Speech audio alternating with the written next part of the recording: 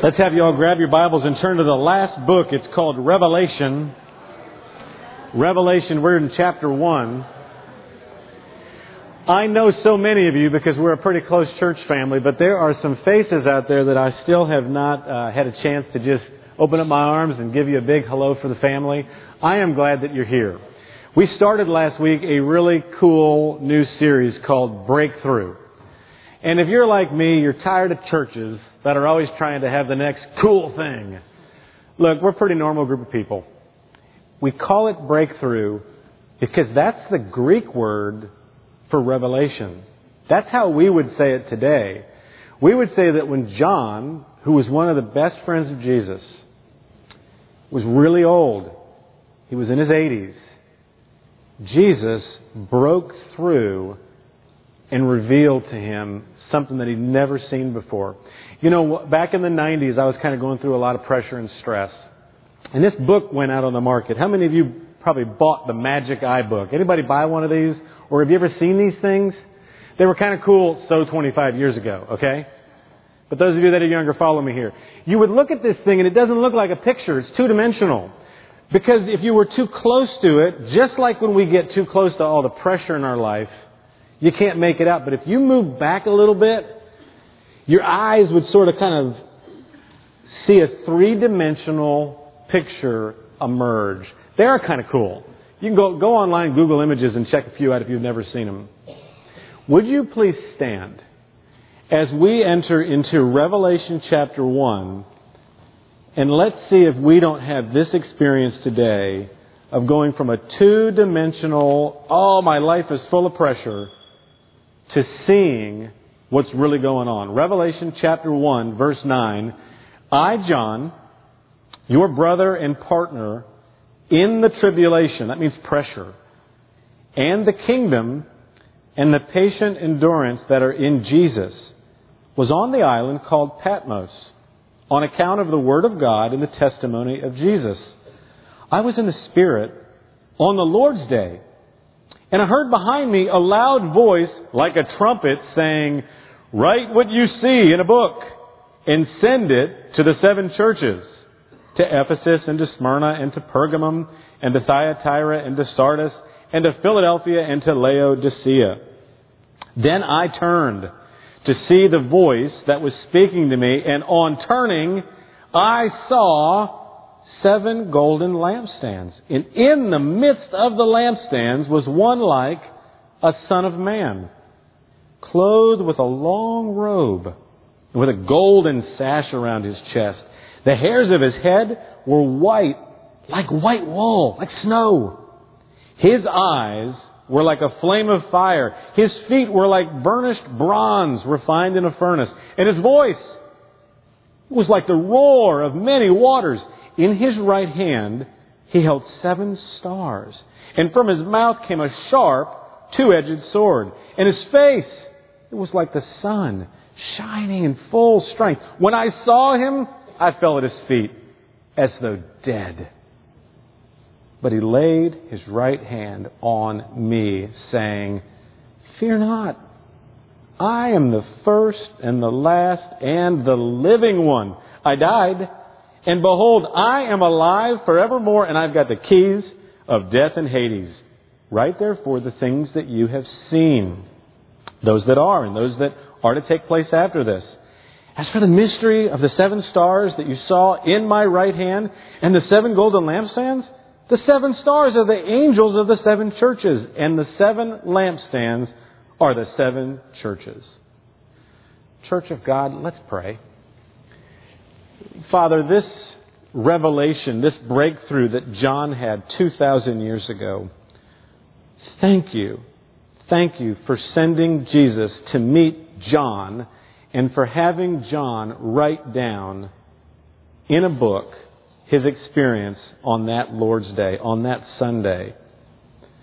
Father, would you bring a breakthrough of revelation into our reality even now? Send your Spirit. We want to see Jesus different today, Lord. We want Him to break through, His love to break through into our lives. In Christ's name we pray. Amen. Well, with your Bibles open, please be seated. If you want to follow along, The title today is simply, Look, He's alive. Revelation is a theology for the visual learner. It's like your iPhone where you look at the photos. It's like Instagram. I know some people learn with the ear. Some people learn by doing. But this book only works if you wake up your imagination. Nobody ever got a picture of Jesus. Read Matthew, Mark, Luke, John. You don't know what he looks like. John, though, his best friend, it's the only portrait that we are given. But I'm going to tell you, it's pretty wild. Wasn't it when I read it? We're going to look through it today, but the title is simply, Look, He's alive. In 2016, my wife and I were celebrating our 25th wedding anniversary, and she always wanted to go to the Greek Isles. I went along with her and I said, I'm going to do this as long as we get to go to the island that John received his revelation on. And she hooked up a little cruise, and here we are at Patmos. And what do you do when you get to Patmos? You get a moped, you put your girl on the back, and she holds on for dear life, and you take off. So here we are at Patmos, and if we go to the next slide, it's a small island, and we went way up to the cave that the church fathers said he received the revelation. And there's a picture of what John would have been looking out on, where he sees the sea on this little island called Patmos. It was so cool to be there. I have many memories that I was there. But I wonder if you ask yourself, why was John, who was a really good friend of Jesus, on an island in the late 90s? Why would John have been on an island? Here's why. In 92 AD, there was a terrible emperor who did not like Christians. In fact, 40,000 Christians would be killed under the reign of Domitian. 40,000. Some of you are Christians here and you know your Bibles. Paul wrote a lot of letters to a dear young man named Timothy, just a pastor like me. Timothy in 92 AD was beat to death. It was not easy to be a Christian. John, because he went to these 7 churches that were about 40 miles off the coast of Patmos, was sent by Domitian away from the churches. All the people that he lived his life with, he was sent away. Why? Why would he be sent away? Because in Ephesus, and Elaine and I had a chance to visit there, Domitian had a temple. Here's a picture of the ruins. You had to go to this temple, if you were part of the Roman Empire, and do something quite simple. Walk in, get a pinch of incense, and say, Caesar is Lord. That's all you had to do. But see, John couldn't do it. Pay Caesar taxes? Yes. Pay Caesar respect? Yes. But pay Caesar worship? No. Only Jesus deserves total allegiance. And that's why John says in verse 9, look, I'm John, I'm your brother. In fact, I'm your partner in the tribulation. Can you imagine 40,000 Christians killed? Timothy beat to death. John is now off on an island because Domitian doesn't want John influencing, and he's going to say, I get it. I know what the pressure is like. In fact, I'm pushed away from my church families. Now, we read the word tribulation, and it triggers all kind of weird ideas. Tribulation simply means terrible pressure. In fact, the Greeks would have explained it this way. It's a sense of rubbing together. Everybody take your hands, put them together, and rub them real fast. We do this when it gets cold. That's called thlipsis. It's the Greek word, and it's going to be used over and over. You know when you get into your life, and you are seriously under pressure. In fact, this was also a term that was used not just to create friction from pressure you couldn't get out of, but it was like laying down and someone puts on you a stone so heavy on your chest that you can't breathe and you can't get out from under it. Thlipsis. John says, listen, I am over here on Patmos. I'm in my 80s. I love all of you. I know we are under pressure and I'm your partner in it. I get it. Pressure. What pressures are you under right now and you cannot get out from under? It's okay to admit it, by the way. Church is the last place you want to fake this. Some of you have undergone, even in church experiences, pressure. And by the way, those of you that don't typically do church, thank you for coming. you will find with Jesus that He shows up in the midst of the pressure. Well, it says He was there on the Lord's Day. That's an interesting term, because if you were living at this terrible time of persecution, did you know one day a week was labeled in Rome Emperor's Day? Oh yeah, Domitian wanted you to do the little pinch the incense and say that He is Lord, but he also wanted an entire day that you remembered Him. Not for the Christian. The Christian said, look, we know that the people of God have always rested on day 7. But our God came and became man. He died, He rose again on the first day of the week. He is our Lord, and we're going to gather on the Lord's Day. Imagine poor John. He's on the island. He's away from Christians. He so much wants to gather. I wonder, be honest here, do you treasure the Lord's Day? Or do you sometimes do like I do? Oh boy, it's going to be a long Sunday. I do it too. The Lord's Day, the day of the risen Lord, the people of God gathered. Do you treasure the Lord's Day? Oh, John, it was on the Lord's Day he had the breakthrough. In fact, it doesn't always happen at church. And listen, most of the time you come to church, it's not explosive. Growing under pressure is like a slow, creeping vine. Some of you have known me going on 5 years, and you're like, Howard has hardly grown. But I've grown a little bit. It's imperceptible. It's not explosive. John had another Lord's Day. How many Lord's Day did this old man have but on this Lord's Day? I think he was probably praying for the churches. What else would he have been doing? Just missing them. Saying, oh, if I was with the people of God on the Lord's Day, he gets a breakthrough. It says he's in the Spirit, almost a trance. This young lady was telling us that she just simply looked at a flower when she went on this retreat. She's looked at a million flowers, but when she looked at that flower, there was a breakthrough. Have you had those moments with God? Oh, I hope you have those moments when you gather in church and it happens in a song. Or it happened in first service, we were simply doing the Apostles' Creed, and when we said that He is risen, a lady in the congregation said, Hallelujah. She had a breakthrough. Sometimes it's in the middle of a sermon. Sometimes it's when you're walking out and someone walks over you and looks you in the eye and you got nothing out of the Lord's Day, but they noticed you're in pain and they just give you a hug. And there's a breakthrough. On the Lord's Day, He goes into the spiritual trance of sorts, and He is going to be getting this revelation. What if you came on the Lord's Day with an expectation from God that a curtain between heaven and earth was suddenly pulled open, revealing to you Jesus? He had been there all week long. Don't think He's not alive. But we often put Him on the side of our life, and in the midst of worship, He gets shifted to the center. So there's John. He hears this loud voice. It's like a trumpet, not a harmonica. Those are cool. Not a banjo. Love it. A trumpet. Why a trumpet? A trumpet has force, authority, clarity. Don't you need a Jesus who has such clarity when He addresses you? He hears this voice, and He's there, and the voice says, write what you see to the 7 churches. Here I am, by the way, on Patmos, and I looked at this and I thought, what an unflattering picture my wife took of me. I mean, I look flabby, overweight, and I even asked her, I said, we're going to be showing the church these pictures. Do I really look like that? And she said, listen, I've been married to you this long. Yes, you do look like that. You are that. Now listen, we're going to get a picture of Jesus. I know we all scribble in our minds what we think He looks like. John has the curtain revealed, and we have to now say, this is who Jesus really is. Not what we think, not flattering ourselves. We need to receive who He really is.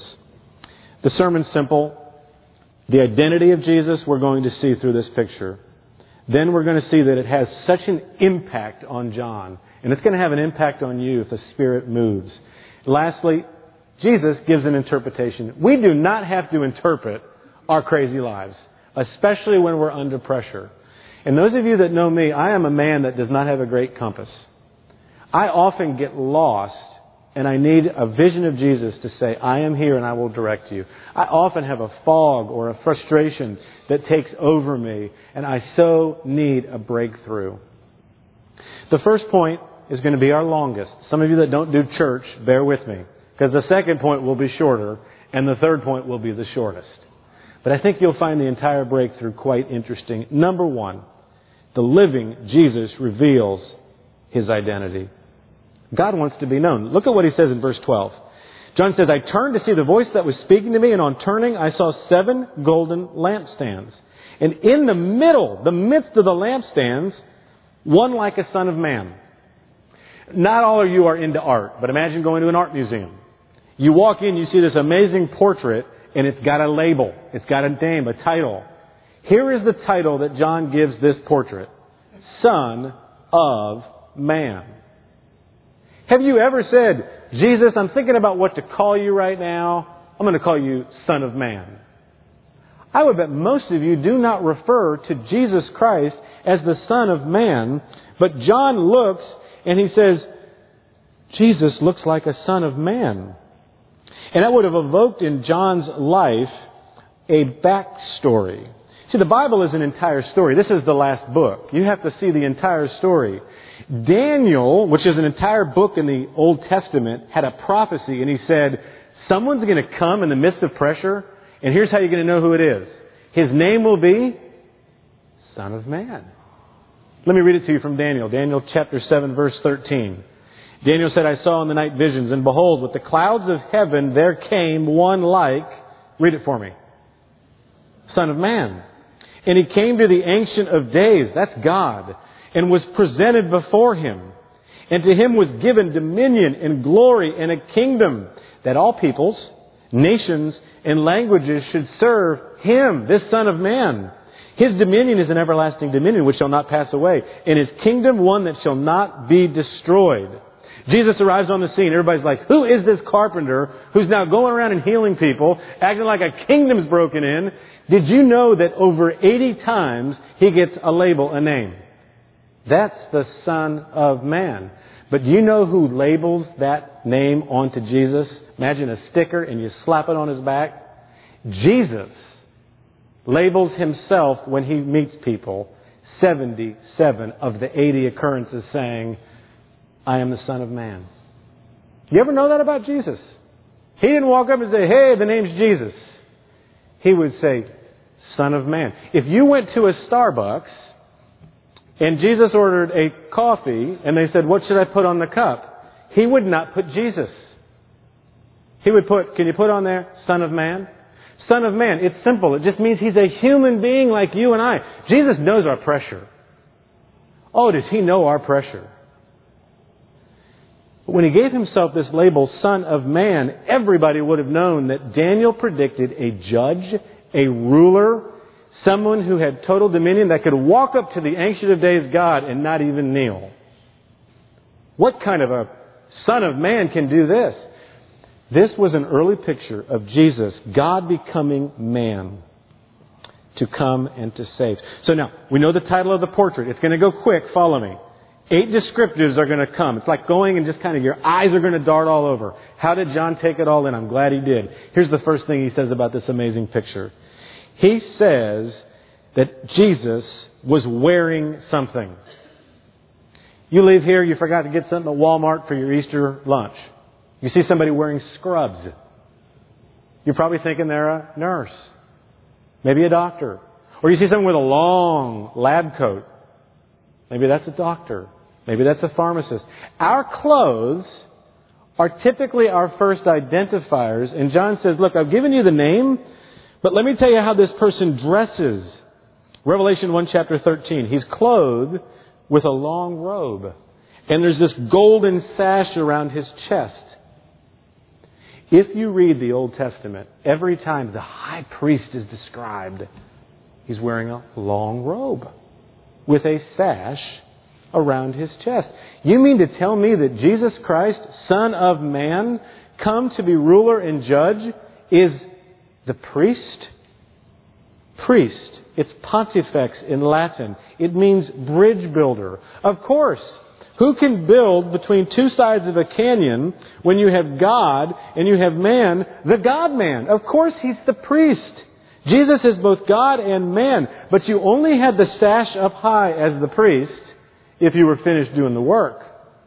The priests that had to go ahead and kill the sacrifices wore the belt to keep all their clothing together. But when the work was done and the sacrifice was finished, you could put the golden sash on and you were the high priest. You mean to tell me, Son of Man, Jesus is my high priest, the bridge between God and me, and the work is done? Yes, because the judge did not come to judge you. He came and said, I will not judge you for your sin. I will be judged as the sacrifice so you can walk over that bridge and be with my Father forever. What a breakthrough for John, especially in the midst of so much pressure. Where was the priest? Did you notice the priest was not outside kind of looking in at John's scenario? He wasn't above looking down. Many of you have a vision that God is above looking down. It says that the high priest was right there in the middle of the stress and the mess and the press of your life. If you would have walked into the temple at that time, the temple had an initial place where a sacrifice was done, and then there was a curtain. If you walked through the curtain, there were these lampstands. Because it would be dark in there because there was another curtain, but it wasn't because there was a priest who kept putting oil in the lamp so that it was bright. That priest was there in the middle. Okay, we move from the clothing. Look at verse 14. The hairs of his head were white like wool, white as snow. John's trying to find words to say, look, there was a dazzling whiteness. And why do we often look at the whiteness of our hair? Because there's a dignity that only accrues with age. There's a lot of churches today that are going to pull Easter off with kind of the cool, younger crowd. My proudest moment of this worship service was when this old man over here, Bob, walked up and prayed for us. When you hear an older person pray to God, do you know how often they have prayed for the sick? Do you know how often they have begged God to get through something hard? I know Bob and his wife's been dealing with the flu for a week or two. That white hair, when I look out, Mike, I see the white hair out there. Dignity accrues with age. And have you ever thought about Jesus as having white hair? We think he's this little carpenter that has brown hair. No, he's being described, remember, because he walks up to the Ancient of Days and he doesn't kneel. Jesus is the God-man. Jesus has existed. God has existed before He became man for eternity, in eternal existence. Jesus has love that never ends. Ancient of Days described this is who God is. There's purity. When you look at Jesus, you are looking at God head on. It's amazing. Let's look at His eyes. Verse 14. His eyes were like a flame of fire. Flame is pure, but it's also purifying. Oh, this one, when I was reading this, I was thinking about my mom. You might not believe this, but when I was growing up, I was not the most well-behaved kid. And my mom knew it. My mom would look at me, especially when I was in church. Oh, would she look at me. And she would kind of look at me, and it was like she was x-raying my motives. She knew exactly what I was thinking, exactly the next bad thing I was going to do. Moms, I don't know where you get this. Sometimes my mom would look at me, look like she was drilling a hole through my forehead, because she had this ability, and I think we see this with Jesus. He doesn't look at you. He doesn't even look into you, studying and sifting your motives. There's something so amazing about Jesus. He can see right through you. He can see right through you. Sometimes it reminds me a little bit of the Lord of the Rings and this Sauron's eye. How many of you have read these books and there's this eye of Sauron that's always, and people are hiding from it. Is this, though, what we are to see when we think of the eyes of Jesus? How can this picture transfer into your life right now? Just trickle into your life right now. Here's how. When you look at the eyes of Christ, you need to realize that He also has flashes of compassion. He is the judge who has already been judged on the cross. So He looks at you and you want to cover. You want to run and duck for cover. But He has love for you. Don't you see in His eyes a flame of favor fastening on you? Oh. Sometimes I think, God, when you look at me, I've got a sewer that runs through my heart. And He knows it. He knows that sewer, and I know He's looking at me, and I say, can it really be that you see me and my sewage, and you still want me? Sometimes I think Jesus looks at me, He's repelled by my sin. Now, He is repelled by sin. But don't you see that He is actually attracted not to my sin, but to the fact that when I am sinning, He is attracted and not surprised by my need. Oh, He knows the substance that somebody in this room possibly started using for the first time this week, or started using again. He knows the sexual sin that you engage in. But He's more like a lifeguard, not there to be a life coach or shake His finger at you or stare at you with His eyes to shame you. He's more like a lifeguard that says, I have created you and you are drowning under the pressure of living a certain life of sin, and I see you, and by seeing you, I am going to jump into the midst of your mess to save you. That's what happens with these eyes. They are pure. They are purifying. And look at His feet. Verse 15. They're like burnished bronze refined in a furnace. Now, you have to really know your Old Testaments well to get this one. Because in the Old Testament, there's always these big emperor leaders, and they make statues of themselves, but they're described as having feet of clay. How many of you have built a kingdom on something good, and you think it's going to stand, but you know that it, like a deck of cards, can come down? The feet of Jesus are fully grounded. They are stable. They can bear the weight of His kingdom. They're not shaky. They are stable. I don't know if you're like me, but there are times in my day where I feel like an astronaut in zero gravity. What do I do in this relationship? What do I do with this addiction? What do I do with this grudge? What do I do with my finances? What do I do with this physical problem? And I feel like an astronaut in zero gravity trying to ground myself. Jesus is grounded. He looks us in the eye and He says, I am grounded. My feet know the direction that I am leading you. I am grounded. And then there's a voice. Don't we need, when we're in pressure, not just a picture, but someone to speak to us? The phone call. Somebody talk to me when I'm hurting. Listen to this voice. The voice was like the roar of many waters. You got to be in John's shoes. He's on an island. Every day He's walking around. He's surrounded by water. He's hearing the crash of the surf up against the rocks, whamming the shore. Have you ever been to a waterfall up close? And you're with a friend and they're like talking to you and you're just like, I have no idea what you're talking about because I can't hear you. The waterfall is so powerful. You do not hear the other voices. When Jesus breaks through all those crazy voices, and I got all kinds of voices in my head, all the voices are drowned out by the power of the roaring voice. And that voice, I'm so glad it's described as many waters. It's powerful, but the voice of Jesus is also peaceful. Have you heard the peaceful voice? And then His hand is described. Verse 16. In His right hand, now lefties, we don't want to leave you out. The right hand is typically where you display your strength. All right? So it's a metaphor, right? In His right hand, He's holding 7 stars. Jesus will interpret us for that later. Look at verse 16. What comes out of His mouth? A sharp, two-edged sword.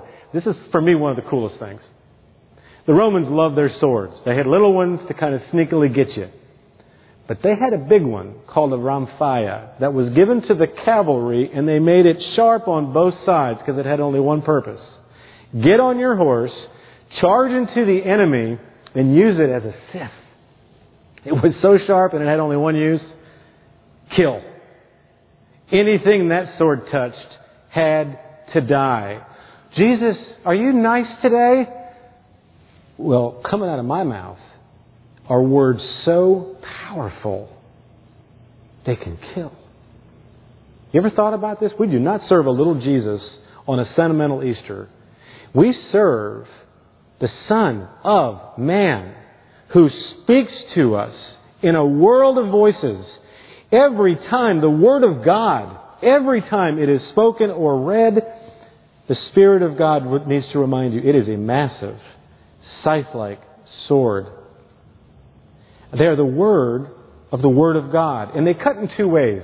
You will feel whenever you read Scripture or hear somebody talk about God, you'll feel guilty. We can't downplay it. We all deserve, because of our sin, condemnation. But you need to realize this is a double-edged sword. When Jesus speaks to you, He is willing to tell the truth about your condition, but He does it so that He can then declare the irresistible healing grace of His undeserved commendation. Sometimes when you're in the midst of your sin and you feel so dirty and you've just done it, you need to look at God and say, how do you see me? And you need to hear Him say, innocent. But look what I've done. Innocent. No, I'm guilty. What you did is inexcusable, but I received on the cross the sword. I call you, oh, you can't call me, I would never call myself that. Innocent. Oh, that we would listen to the words of Jesus. And by the way, death does not have the last word.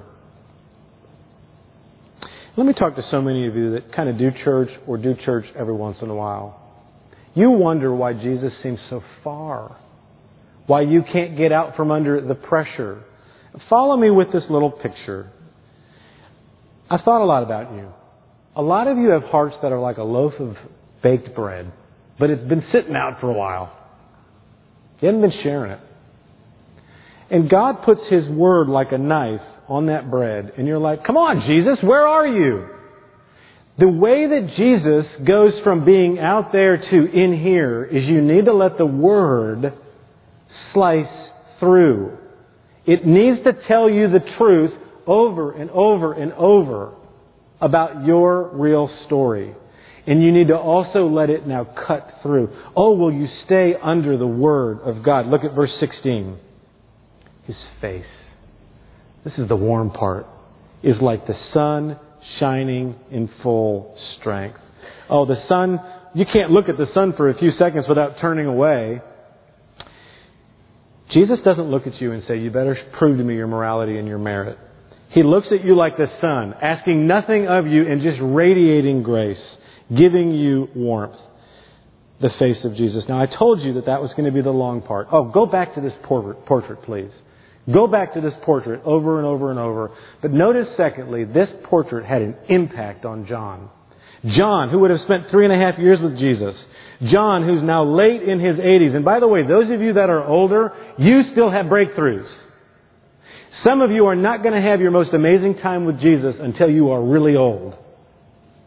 He is in his 80s, and he says, when I saw Jesus, I fell at His feet, though dead. What an impact.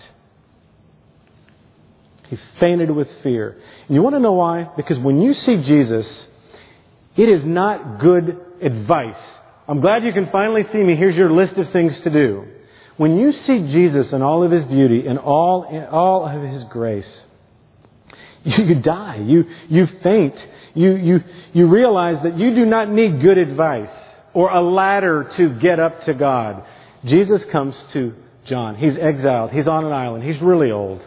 He's lived some life. He's under pressure. And Jesus reveals Himself, and John simply collapses. I don't know how many in here have thought much about Christianity, but Christianity is not you climbing up to God and saying, I love you, God. It is God climbing down to you in Christ, and literally Christ laying His life down like a stretcher. And you must collapse into His arms, because Christ will carry you through His work of His death and His resurrection up to the Father. Some of you have never met Jesus because you've never thought you can collapse. The good news of the gospel is collapse onto the stretcher of Christ and He will carry you. Of course John faints, but he knew Him 3.5 years. No, he meets Him in his old age and he has the same experience we need to have. Can I still collapse into the arms of my dear Savior? I like what Jesus does. He puts a hand on his friend. When you know someone who's going through a rough spot of pressure, last thing you need to do is talk. Boy, do I struggle here. I want to tell you a verse. I want to tell you how the Lord's going to do something. The hand. One of the best breakthroughs of coming to church is putting your hands on each other and giving a hug and putting that hand out. When John looked up and saw the hand of Jesus, you know what he saw. There was a hole in that hand. I've fainted to the ground. I've collapsed. Can Jesus relate? There's a hole in my hand. The judge has been judged. I am wounded forever so that you will be healed. Oh, I know you feel that you're dead. I know you had a vision of me. But my hand is on you. I heal you. And now John's ready to listen to him say something. Jesus assures him, by the way, I'm the first and I'm the last. Boy, that's an amazing statement. I'm the first and the last. I wonder if so much of our fear, because he says, you can't get scared, John. You cannot live your life under fear, under pressure.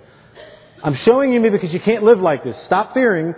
But he doesn't just say stop it. He says, listen, here's the reason why. I'm the beginning and the end, the first and the last. How many of us have awesome things in our life? Maybe it's your family. Maybe it's a relationship. Maybe it's your work. Maybe it's your popularity, your money, your grades, everybody liking you, your health. Make that first, and it's not going to work. You'll be like a child that builds this block tower, and you'll be desperate and scared that someone's going to go knock it over if you put first anything but Jesus Christ. I'm not downplaying how awesome things like money and family and health and learning things. I'm not downplaying any of that. What I'm downplaying is when we make it first. Or worse, we use Jesus because honestly, we're using Him because our goal is what's last. Jesus says, you are not going to be fearful if you will make me first and last, because that's what I am. Oh, what a breakthrough. What a breakthrough for those of us here that get so scared, get so anxious. I so often will dress rehearse catastrophe that's not going to happen but a few days later. When I look at Jesus, He puts His hand on me and He says, stop dress rehearsing for a few days from now. It's not here. I am Lord. I am Son of Man. All authority has been given to me. Stop dress rehearsing. Fear not. But if I've been through it before, Lord. It's going to happen again. No, you cannot live that way. I am the first. I am the last. And then He gives the zinger on Easter. Look at verse 18. I'm the living one. I am not dead. I am alive in your life. By the way, I'm alive forevermore. I've got the keys of death and Hades. Don't you need, when you are scared, when you are imprisoned by so much fear, just to see a simple set of these? Just walking up and realizing in the hand of Jesus we have a set of keys. What's a key do? A key controls something that's massive. When we were in Europe, we had a little Airbnb, and there was the biggest door I had ever seen. And I walked up that door and I thought, how in the world am I going to get in?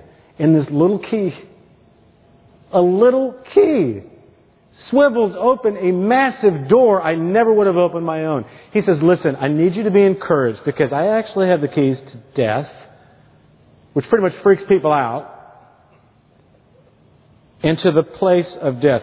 I've spent most of my life with unbelievers that don't do church, and they don't think Jesus is real. But I've said to them, and they've been honest enough, are you scared of death? And they'll say, Howard, look, I didn't know I existed before I was born.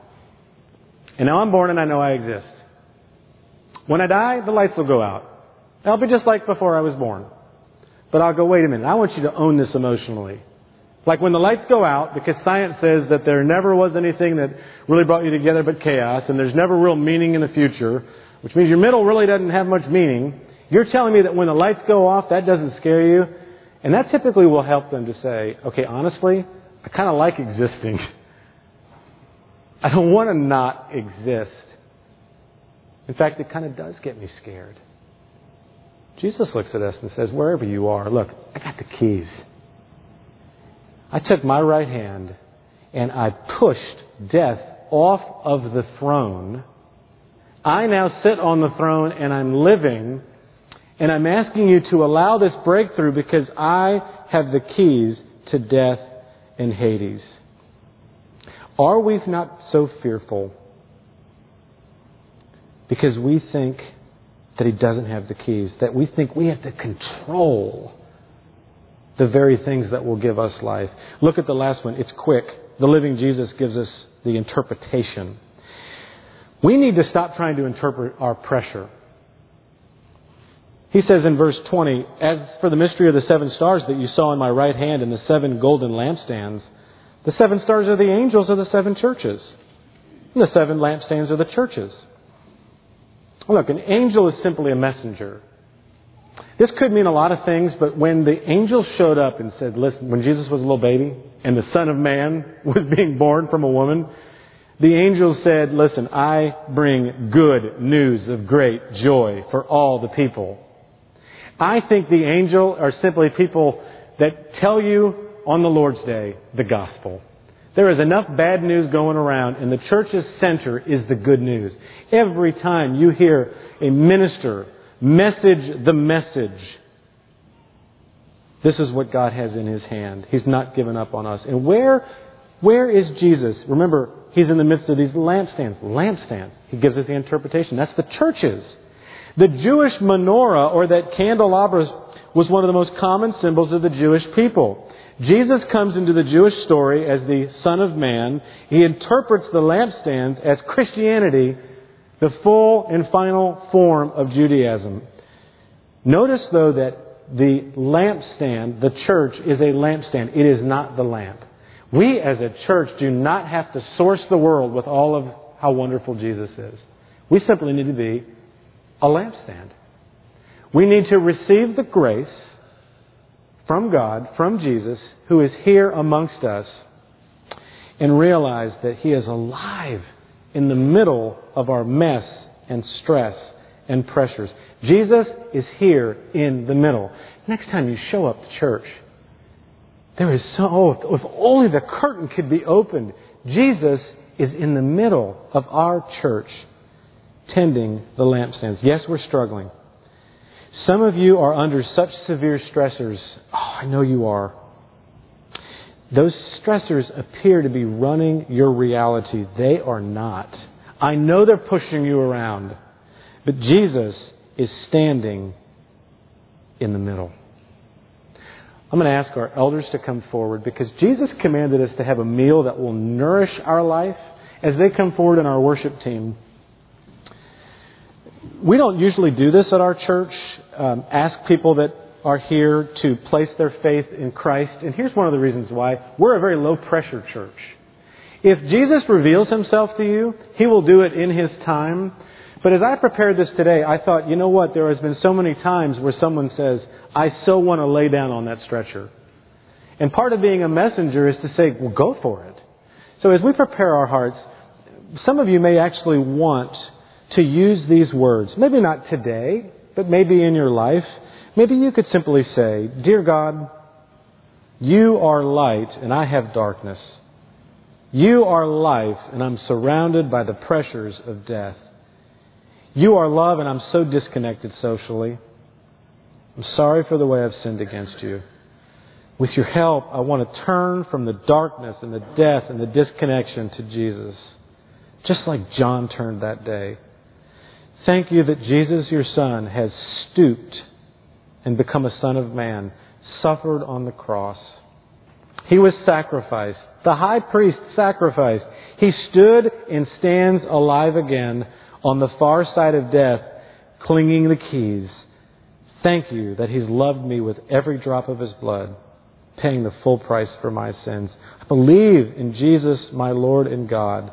I recognize Him now as my Prince of Heaven who's come to win me back. Please receive me as Your child. Fill me with Your Spirit. Be my loving Father forever. In Christ's name, I lay down on Him fully. Amen.